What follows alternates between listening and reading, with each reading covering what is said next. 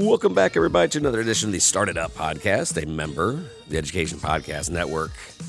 Today, sorry about the clickbaitish title, but I've got a lot on my mind in the sense that I've been kicking around this idea of when is it okay to suspend or even expel a student, because I've had some ethical dilemmas here lately on when to do that. I've always thought it's kind of funny when students are skipping school, and as a punishment, you suspend them. And you're like, wait.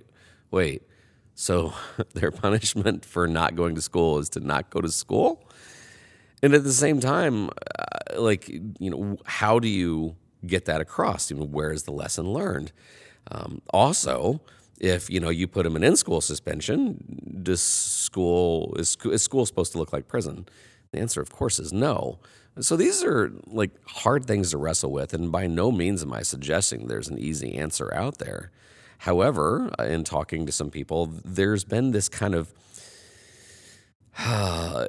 almost, I remember I think it was in the 90s where also we started having these 3 strikes and you're out policy, and they were just so, they didn't leave for circumstance or nuance.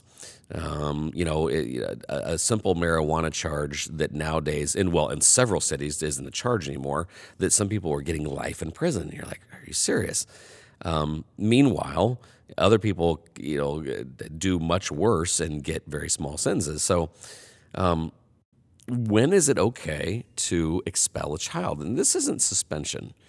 This is expulsion. So, I think the easy thing to say is, well, if they become violent. So, unfortunately, we live in a day and age where there might be a school shooting.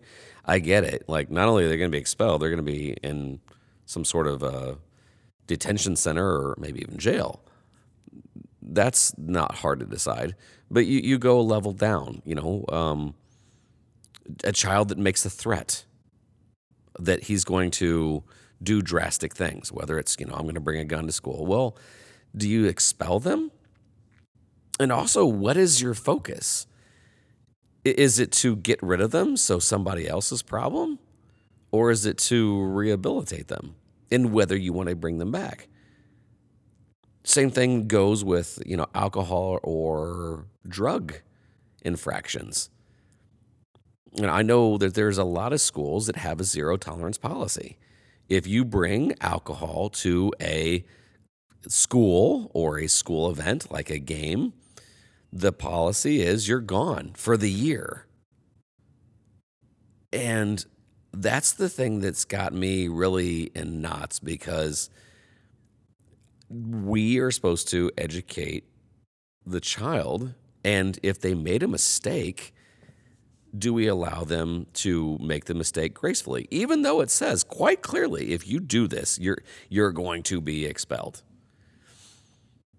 But if you guys have been listening to this podcast for a while, you know that part of making mistakes I'm very tolerant of.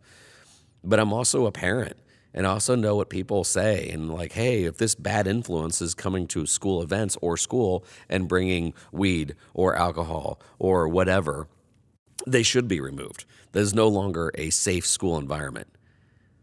So I know that there's no easy answers on this, but where do you draw the line? And again, the line I'm talking about today is just expulsion, getting rid of a child. Where is that? Is it bringing a weapon? I get it. Threatening to bring in a weapon, is that a cry for help? Or is that a legitimate threat where they should be gone, out of there? Alcohol, drug, bringing it into school, is that concern? That it may be a suspension for a couple of days? Is that counseling? Or should they be removed from your school? I'm not bringing these up to rebel rouse, but to have a serious dialogue of, where is that line drawn? And, and how can we be consistent on it? Or is this always going to be a per case basis? I know some people, just the thought of this makes people nervous, and understand if you don't want to respond to me, you don't have to. And I guarantee you this is where I'll get probably more DMs or private emails. By all means, you can post this on our Facebook page, but I have a feeling that this will probably be more a private message, which, by the way, if you want to, again, facebook.com/startitup. email don@startitupinnovation.com. But I'm wanting to know this because I'm wanting to see what the rationale is, and I want to see what is common as I start looking across state lines and what everybody else is doing. Because again, no easy answers, just looking to have a dialogue and maybe get an understanding of what schools do and why they do it. All right, that's all I have for today. This is Don Wettrick reminding you, as always, opportunities are everywhere. We'll see ya.